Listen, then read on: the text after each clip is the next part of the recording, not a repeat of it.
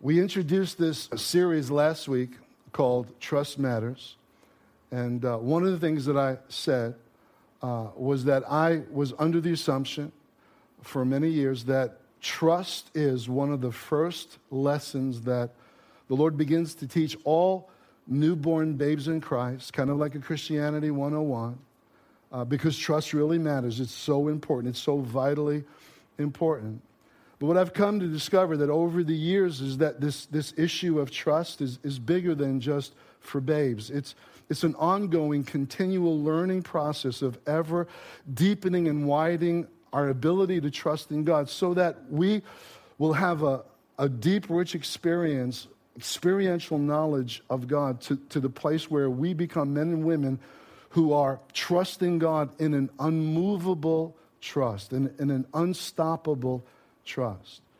And so I shared that if we're going to have any kind of influence whatsoever, if we're going to have any kind of impact on our world, and our world consists of those that God's destined us to touch, to influence, to our loved ones, our neighbors, our co-workers, our brothers and sisters in Christ. It's not going to be because we've reached some level of celebrityism or status, but rather it's because that we have a life that can be celebrated because of someone who has put their wholehearted trust in God. That's the kind of life that will bring a lasting impact on our world, on the people that are around us.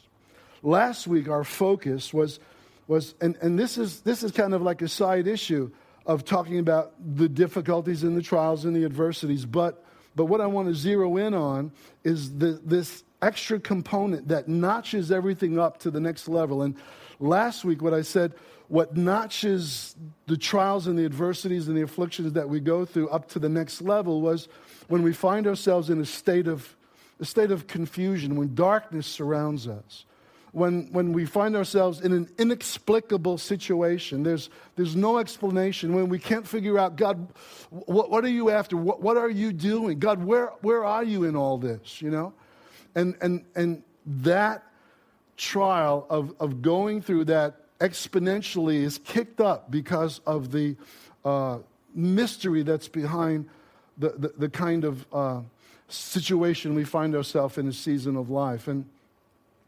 yesterday, I wanted to share a quote from you that kind of bridged last week's message and kind of catapult us into this week's message. I want to share a quote with you, but I got an email yesterday from my cousin Bobby. Bobby and I grew up together. He's like about 3 or 4 weeks younger than I was, and he lived down the block from me. We went to the same school for 12 years, or 8 years, I guess it was. We joined the Boy Scouts together, and so there was a real connection that we kind of lost over the years when families go their separate ways. But I reconnected with him about a year or so ago, and just my heart breaks for him. His wife, Cheryl, she has brain cancer, and she's not doing well. And I've prayed with him through the struggles. I've sent out prayer requests to our community to pray for my cousin's wife, Cheryl. And he said yesterday in an email, she's not going to make it. She's, like they say, like any day. She's in hospice care at this point. And so I sent him back an email with some personal words that I thought would be of an encouragement to him. And I said, I'm preaching this message on Sunday tomorrow, and can I just share this quote with you that I'm going to share with my congregation? So this is what I shared with him as well. I believe in this. That's why I shared it with somebody who is going through this intimately. This is a quote from Sam Storms, and this is what he says. He says, "We must leave room for mystery in God's ways. Some things will always remain unexplained. Why God does or does not choose to heal is ultimately subject to His wisdom and His sovereign purposes. Why God chooses to heal in part or in whole, now or later, this person but not that one, is often beyond our capacity to understand." That's that leaves us absolutely perplexed. We can't wrap our mind around that. But knowing that is so important. And here's his advice. He says, resist the tendency to replace divine mystery with human formulas. In other words, resist the temptation to have a one-size-fits-all kind of theology because life is not like that. And situations are not like that. And circumstances are not like that. But let me just speak for a moment to anyone that might be here that's on the edge of making a commitment to Christ. You're thinking about it. You're here this morning, and we're so glad that you are here, and we want to encourage you. And I want to personally encourage you to do this. I want to encourage you to take a leap of faith and to put your trust in Christ. And I want to say this out of 35 plus years of preaching, that you will not be disappointed in Christ. I'm not saying that you won't be disappointed in life. I won't say that you won't experience difficulties or hardship or troubles, because you will, because we all do. But I guarantee you that you will not be disappointed in the person of Jesus Christ as a Savior. Knowing that is so important. You see, the advantage that we as believers in Christ who trust in Christ have is that we have a sure foundation upon which we can fall back on. We have a sure footing that keeps us unstoppable and unmovable. Our focus this morning is going to be upon, again, trials and adversity. It could be in the area of finances. It could be in the area of relationships. It could be in the area of health. Any one of those areas is something that is so common to all of us at some stage or season of our life. But the extra component that kind of kicks this up is those times when we feel tempted, when it seems as though God has forgotten us. When it seems like God doesn't know our address, that he's lost his GPS satellite positioning as to where we live, that he's lost our phone number, that he has abandoned us or forgotten us. That is a real temptation. And we're going to look at some of the examples of what people in the Bible have gone through, having experienced that. And you might be here this morning, and that might be a common experience that you've gone through in this life. And I want you to know it is so vitally important for you to resist the accusations that come against God, that God has forgotten you, that God has abandoned you, that God has forsaken you. And one of the reasons why it is so important is it makes the difference between whether or not you're going to be a victim in this life or whether you're going to be a victor in this life. Let me kind of give you an illustration that I think that we could all understand. I have a bottle of simple H2O Poland spring water, all the way imported from Poland. Springs. Right? Poland, that's where it came from.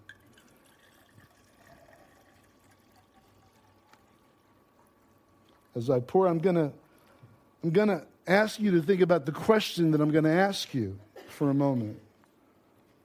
And I'm gonna hold this up for a minute so that you could all see. And I'm gonna excuse me a minute. All right, now, I'm going to ask you, what do you think the question is I'm going to ask you?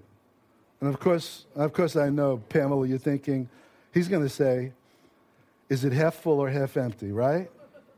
How many of you think I'm going to say that? Wrong, wrong, wrong. It's irrelevant about how much water is in here. What is relevant to my question is, how heavy is this? So some of you might be saying, all right, I'm calculating 16 ounces bottle. He poured in a little bit more than half of that, 20 ounces, maybe the glass. Now, that's not the answer. The answer isn't how many ounces is it. The answer is depends upon how long I hold this for. If I hold it for a minute, piece of cake, no problem. If I hold it for an hour or more, I know my arm will begin to get tired. It might even go into spasm. I know my shoulder, after a couple of hours, will probably begin to hurt. If I hold it all day long, I guarantee you that my arm will feel as though it's numb and paralyzed. So the question really is, while the weight of the glass has not changed, the weight of the glass has increased because of the length of time in which I've held it. Now here's what I want to say. I want to say this, that when we go through times of stress and difficulty and adversity, when we entertain the thought that God has forgotten us, if I think about it for a minute, it's not going to bother me. Piece of cake. But if I think about it for an hour, it's going to start to be painful. If I begin to think about it all day long, it's going to numb me and paralyze me to the point where I can no longer be effective in this Christian walk. If I believe the lie, and I know the whispers, and I know some of you here, you know what I'm talking about. You know the Bible calls Satan the accuser. And he accuses us before God day and night, and he accuses God to us. How long could you hold that for? I want to suggest to you that it's best to not hold it at all. To cast all of your cares upon the Lord, knowing that he cares for you. But you say, how can I do that if I feel as though right now that I've been forgotten? That all of my circumstances indicate and dictate to me that God has lost my phone number. You know, the old saints used to say, it's like when your prayers were like the heavens were brass. Or you felt like your prayers could reach no higher than the ceiling of the room that you were in. And it seemed like there was no answer on the other end of your cries for help. How do you maintain a trust like that in the midst of that? And here's my question this morning. Is there a sure foundation and a solid footing for me to fall back on? What is that sure foundation for me to fall back on? First, I want to begin in Luke chapter 12. Just 2 verses. Jesus is speaking, and I think we can pretty much clearly see his intent and purpose behind what he says in these 2 verses. So in verse 6 he says, "Are not 5 sparrows sold for 2 pennies? Yet not one of them is forgotten by God." Not one of them is forgotten. Not one sparrow is forgotten by God. That's what Jesus went on record as saying. Indeed, he says, the very hairs of your head are all numbered. And here's the purpose why I'm saying this, Jesus is saying, is so that you will not be afraid because you are worth more than many sparrows. What's Jesus saying? Jesus is saying is that the creator of the universe micromanages his creation to the point where he will not even forget something as insignificant as a sparrow. The multitude of sparrows. How many millions and maybe billions of sparrows there are around the world. Yet not one of them, not one is forgotten. And he goes on record as saying that. I don't know about you, but there's something extremely comforting of knowing that God micromanages the universe, that he micromanages my life and your life. Something very comforting about that. My wife and I were at the ophthalmologist this week. We had our yearly eye exam. And Kathy went first, and she's sitting in a chair, and the physician's assistant is testing her. And the way that they do it today is you don't read from a chart anymore. They kind of sit you in a chair, and you they bounce a light off of a mirror, and that's behind you, and back and forth and all that. And so they ask you to read the lines, And Kathy did well, and she's reading the lines there, and then it was my turn. So to kind of circumvent any problem that I was going to have with the physician's assistant, I told her right up front. I said, I just want to let you know that I am blind in one eye, that I'm legally blind in one eye. I could see, like blurry, but only like 5-10 feet in front of me, and then beyond that, I can't see anything in detail. She said, let's just see. I said, all right. So she says, can you see this line? So she had me cover my good eye. Could you see this line? I said, no. Could you see this line? No. What about this line? No. How about this line? No. Then she said, all right, you could, so when I removed the patch from my good eye, it was the biggest E I've ever seen in my life. I said, and that's exactly what I said. I said, that is the biggest E I've ever seen in my life. But she may have felt sorry for me at that moment, but I didn't. See, I've read in Exodus chapter 4 the conversation that God had with Moses. When Moses was complaining to God because of his impediment of speech or his stuttering, why he couldn't be God's spokesman, the Lord said, who do you think made man's mouth? And who do you think made men deaf? And who do you think made men blind? See, I know that God has micromanaged even the fact that I am legally blind in one eye. I have some speculation as to the good that's come out of it, and I can share that with you, but I don't think that that's relevant because it's only speculation. But I know this, I can trust in the sovereignty and in the goodness and the wisdom of my Father who micromanages even the hairs on our head. Now, it appears that Jesus preached a similar message in the Gospel of Matthew, but with a slight alteration. In the Gospel of Matthew, what he says about these sparrows is that he says 2 sparrows are sold for a penny. Here in Luke, it's 5 sparrows sold for 2 pennies. So 2 sparrows sold for a penny, but Jesus said this, but not one sparrow falls to the ground apart from the will of my Father which is in heaven. By the way, when sparrows fall to the ground, not a good thing. Not a good thing. But they don't do so apart from the will of God because God micromanages every single detail of life. Now here's what's so amazing is that the guy who sells the sparrows, 2 for a penny, if you'll buy 4, he'll throw in 1 for free. It becomes 5 for 2 pennies. And what Jesus was saying was there is that even the worthless, even the thing that is so insignificant in the eyes of men, God will not forget. God has his eye. And if God, listen, has his eye on the sparrow, if you and I are the objects of his love and affection, do you think that God is going to forget us if he will not forget even one single sparrow? I don't think so. And yet I know that there are times when we will be tempted, but God will not forget. I want to share a story with you. You know, I almost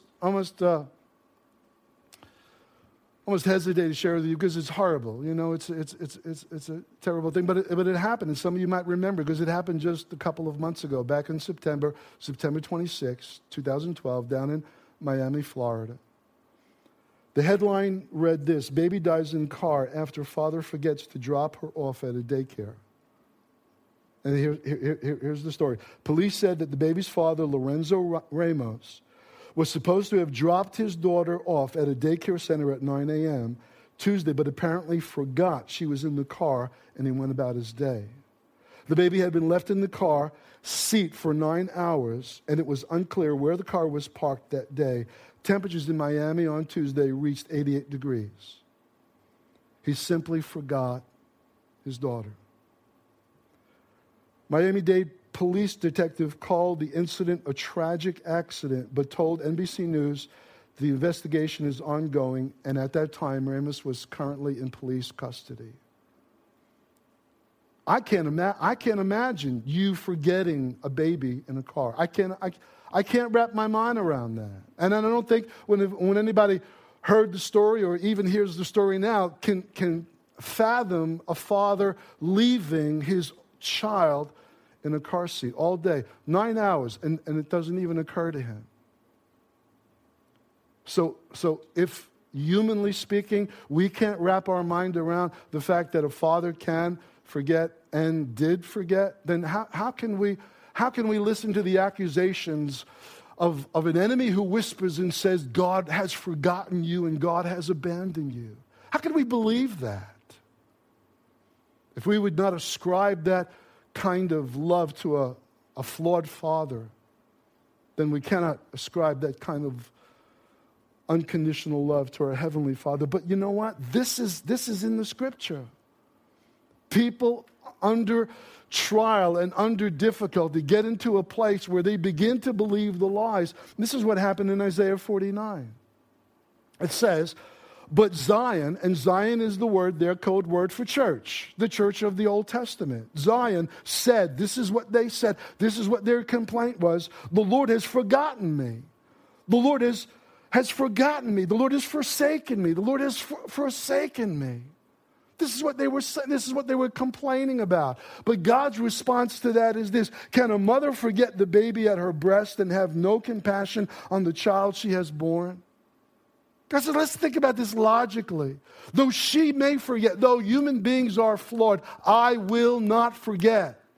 That I will not forget is applicable to you and me today. Why? Even though it was spoken hundreds of years ago to an ancient people, it's applicable to us because Paul says that every word that was written aforetime for our instruction and for our encouragement. So God says to you this morning, on February 24th, 2013, that I will not forget you. I know exactly what you're going through. I know what your needs are. And yet Zion felt that there were times like, God, you've forsaken us. God, you've forgotten all about us. I mean, is those times when we feel like, God, don't you care what I'm going through right now? Don't you care that there's pressure on me right now financially? Don't you care that this health issue right now is so severe?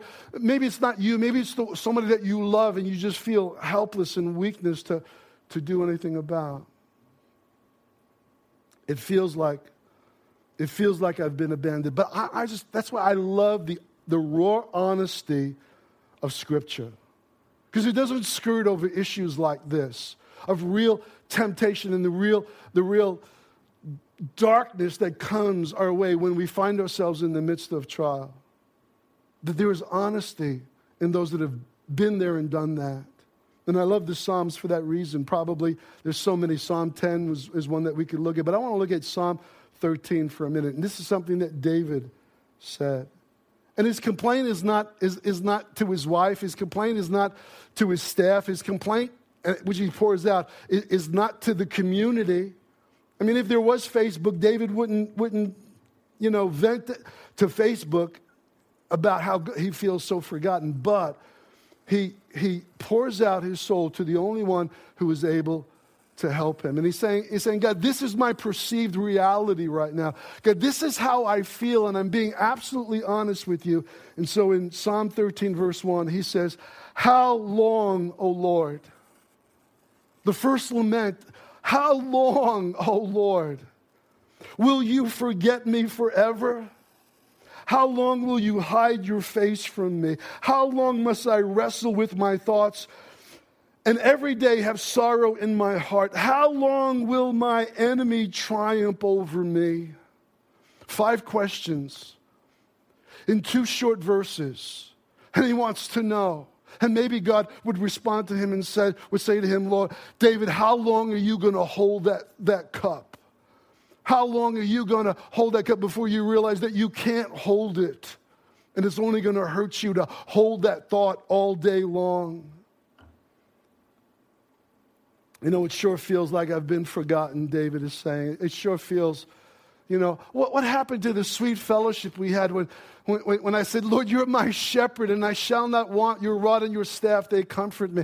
What happened to the covenantal blessing that the priest was supposed to speak over the people of God? The Lord's face shine upon you and give you peace. But the Lord's countenance rest. David is saying, your face is hidden from me. I can't see you in all of this darkness. God, help me. I tell you, David's expressing a feeling that is not uncommon to us.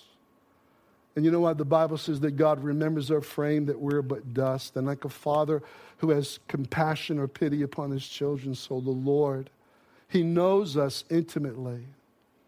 And you know what? He's not angry with us. When we are honest with him and we say, I just feel like you've lost my address. He wants there to be that relationship of honesty.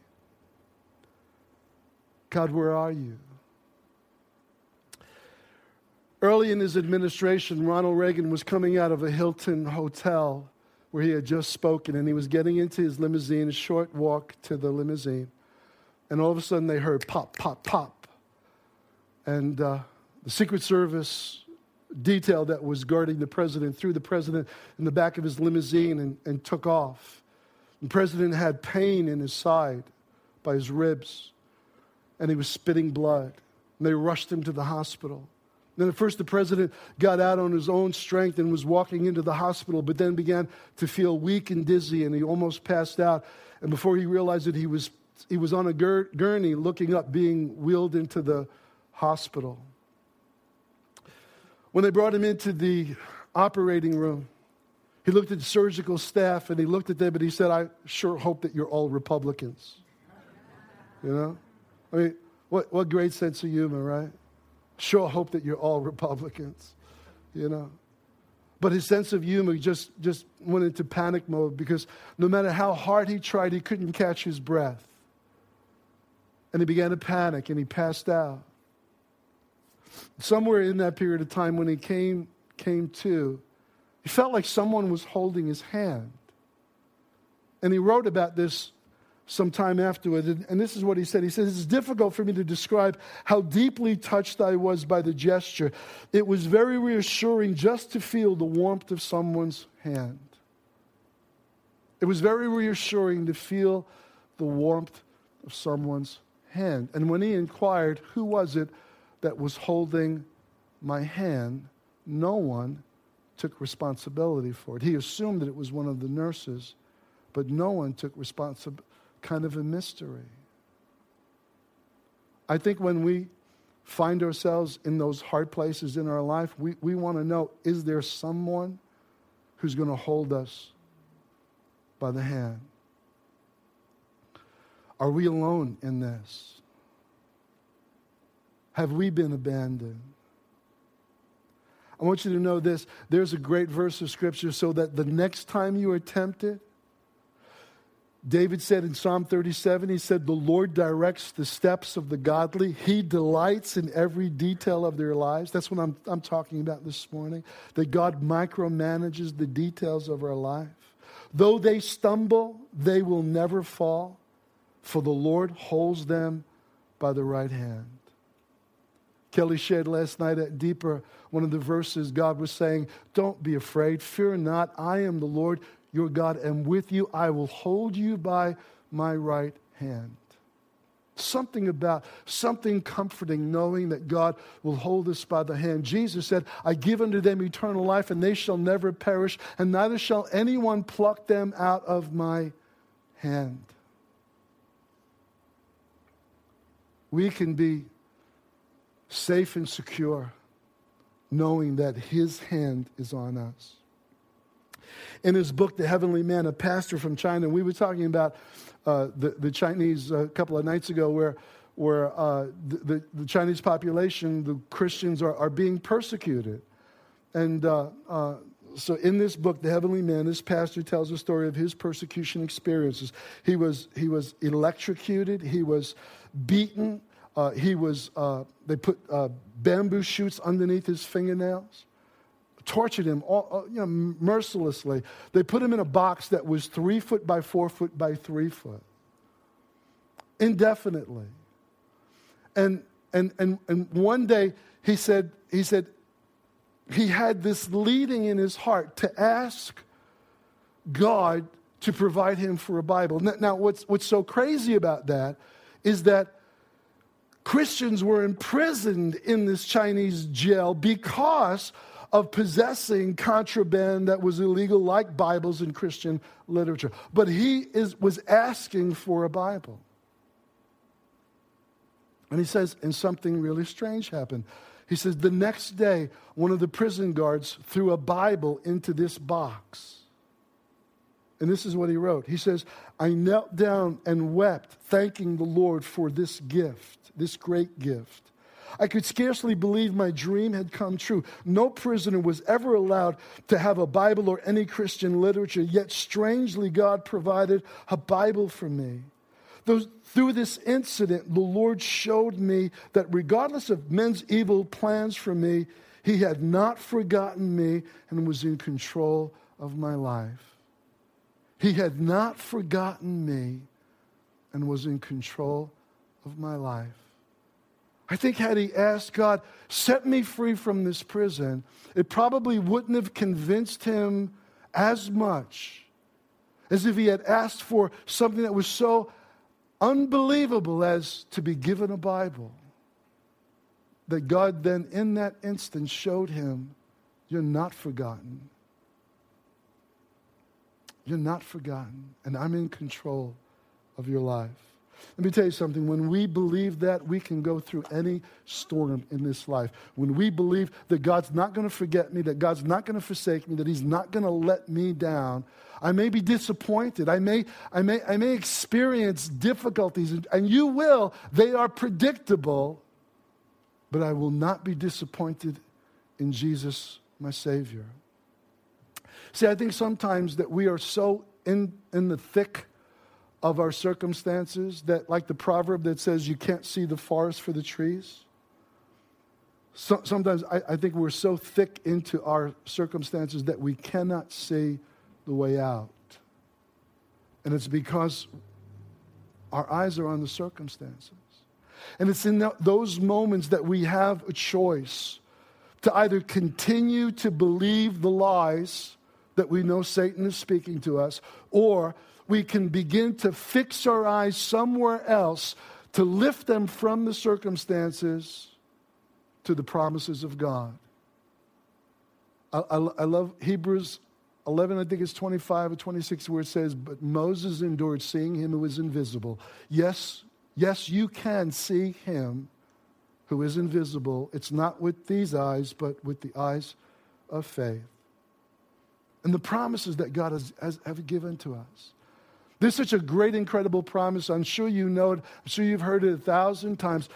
Hebrews 13:5. It is one of those verses that are almost impossible to really translate into a flowing language because of the 5 negatives that are found in it. And the best that I can do is this. Hebrews 13:5, I will never leave you nor forsake you. And the result of believing that, if you will believe that God says, I will never leave you, nor, the result will be that you can boldly say, the Lord is my help. Whom shall I fear? What is it that men can do to me? You can't touch me. If you believe this, you will stand the storms of life. See, I'm convinced in the logic of divine wisdom behind what Paul said in Romans 8:32, one of my favorite verses. Paul said, if God did not spare His own Son. Now here's the logic from the greater to the lesser. If God did not spare His own Son, but freely delivered Him up for us all, how shall He not with Him also freely give us all things? The logic of God saying, I've given you my best. Will I withhold from you things that you need that are of lesser value? And the answer is no. But what are we talking about? We're talking about the absolute proof of God's being for me and God not being against me. God's love being unconditional. Is God giving His Son over? Do you realize what it means that God spared not His Son? The Bible says God did not spare the angels that sinned, but reserved them into everlasting chains of darkness. God did not spare the world that sinned, but sent a flood. God did not spare Sodom and Gomorrah. But the greatest God did not spare in Scripture is God did not spare His own Son. And what is that talking about but the cross? And what is the cross but the most inexplicable, the most unexplained paradox of all, where God is demonstrating His love. This is how the Bible says we perceive the love of God, because He gave his life for us. This is the way that we know, not that we love God, but that he first loved us and gave himself to be the covering for our sins. The cross. Listen, God may not always do what I want him to do. God may not always rescue me in the time frame that I want God to rescue me in. But when it comes to the biggest issue of history, when it comes to the biggest issue of life, Jesus did not turn the cup over until he drank it, every single drop of the wrath of God. Dregs and all, Jesus drank for you and me the proof, the infallible proof of the love of God that cannot fail. That this is the measure of my love for you, that I have given myself for you. And you know what? I wish for a moment, the scripture says that he became a curse for us, And I've read that so many times that even as a preacher, I can become numb to that statement. All right, he became a curse for it. Well, what does that mean? I think the only way that we could really grasp that is if the Holy Spirit would take us, even in an instant, to a peek behind the curtain when there was 3 hours of darkness that covered Calvary, when not even the eyes of those that were there could see the exchange that was taking place between God the Father and God the Son, when the wrath of God was being poured out on the Son of God and he was being made sin for us. Something was happening to him physically, something was happening to him spiritually that is beyond our ability to articulate. Isaiah said he was becoming so marred, so disfigured, so appalling that he was unrecognizable as being human. Because something that was taking place was more than a transaction of simply dying on the cross. It was becoming hell for us. That's the measure of his love. And when I see that and I know that, and just because something breaks in my house, or because this isn't working, or because this pressure is coming on me, or even my life is being threatened, will I yield to the tempter and say, yeah, you're right, I've been forsaken of God? No way. No way. And it's not because I am strong, it's because I am weak in Christ. And when I am weak, he is strong. There is a sure foundation for us to fall back on. So that in these moments of life when we feel like we've been forgotten, that we fall back on the cross. Remember the cross. Remember the cost.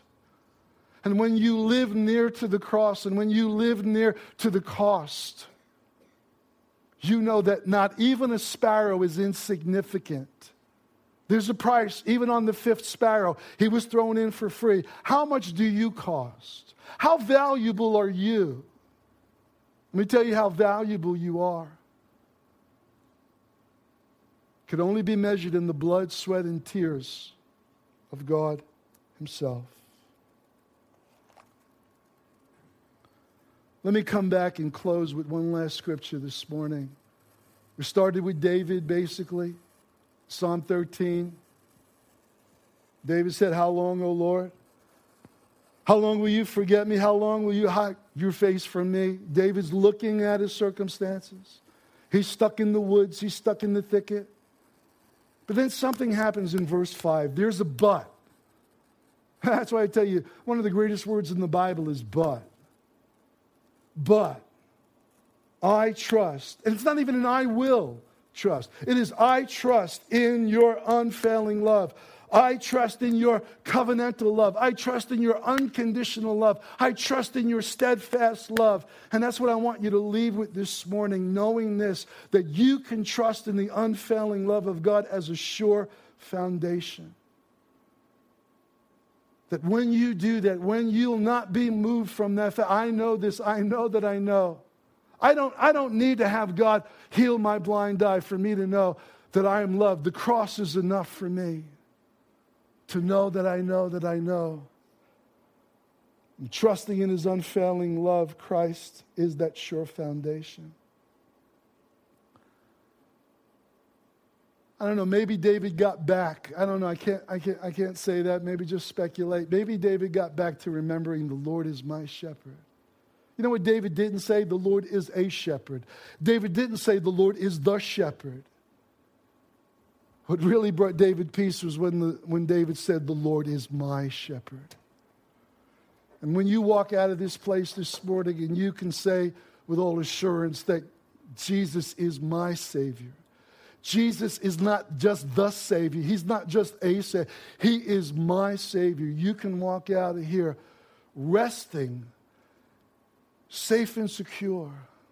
There's an old song we used to sing, here is love, vast as the ocean, loving kindness like a flood. When the Prince of Peace, our ransom, shed for us his precious blood, what more could he do to prove that you are infinitely loved than this?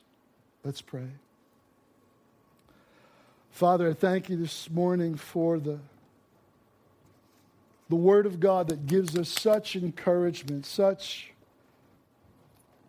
peace, oh God, such confidence, oh God, Lord, in a person, not in a theology, not in a theory, not in a religion, but trust in a person. You've given us that trust by the repetition of the Word of God that cannot fail. We trust in your unfailing love. Your love will not fail. And so I thank you this morning that you're encouraging us to stand strong, that you're speaking to people now to move from the outer rim of putting confidence in you and taking that leap of trust and just receiving Christ as Lord and Savior. Do that this morning. Let me encourage you to do that. You will not be disappointed with Jesus.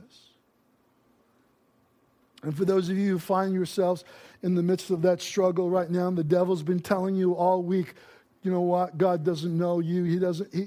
He's abandoned you. That is a lie. Cast that down this morning. Don't hold that cup one single minute longer, but cast all of your cares upon him because he cares for you. And the proof of that is the cross.